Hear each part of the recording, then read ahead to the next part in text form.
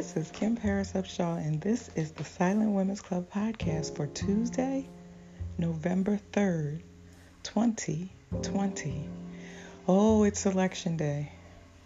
And I don't know about you, maybe you have already voted. Maybe you're going out today. No matter what, I'm asking you to protect yourself. Protect yourself physically. Make sure that you're wearing your mask, you're social distancing, you are washing your hands. If you didn't get a flu shot, please, Mom, get a flu shot. Protect yourself because this virus is real. People are still getting infected. People are still being hospitalized, and people are still dying from this virus. So please protect yourself. It is extremely important. Please protect yourself while you're out. In some areas in this country, such as where I live, it is very cold. So please bundle up.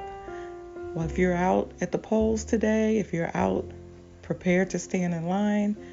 Prepare yourself. Take food. Take care of yourself. But really, I want to talk about protecting yourself mentally.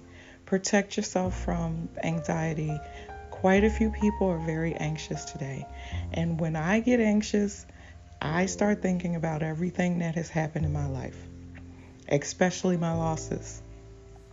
And election day is very emotional for me because I think about all of those who died and risked their lives so that I, a Black woman, can vote.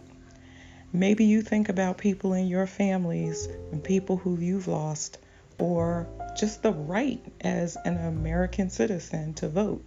It can bring a lot of anxiety, and this is a very contentious election. There's a lot on the line, and no matter what your political affiliation, there's a lot on the line. And that can bring about a lot of anxiety today. Even if you've already voted, even if you've already, stood in line or submitted your ballot, it is a day of very high anxiety across this country. And for people like us, for moms, anxiety usually means a trigger.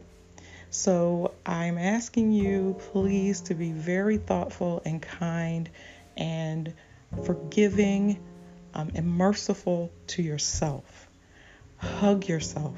Hug yourself. If you can stay in bed a couple hours or take a nap, or even just a couple minutes, do whatever makes you feel good. If there's a special sweatshirt or nice soft sweatpants you like to wear, if you can stay in the house because you've already voted, or after you come in from the polls, get that nice comfy sweatshirt or blanket and just roll yourself up in it and just take a few minutes to just calm yourself down, to just really try not to spiral or allow all of this to trigger. If that means you don't watch things on the news or on TV today and all of the campaigns, which will be every single commercial today, please do whatever you can to anticipate what will happen in your spirit, in your soul, in your mind, in your emotions, in your psyche, whatever term you want to use.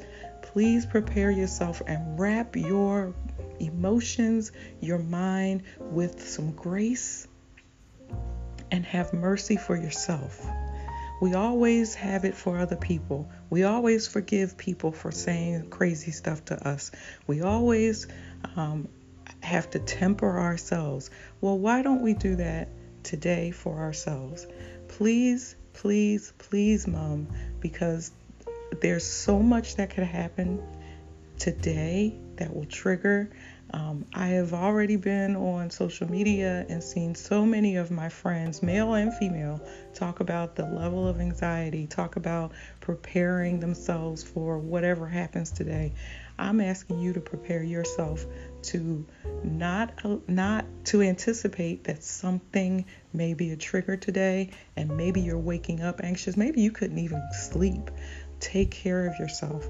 If you can take time, breaks throughout the day, please, please, please, please, please take care of yourself.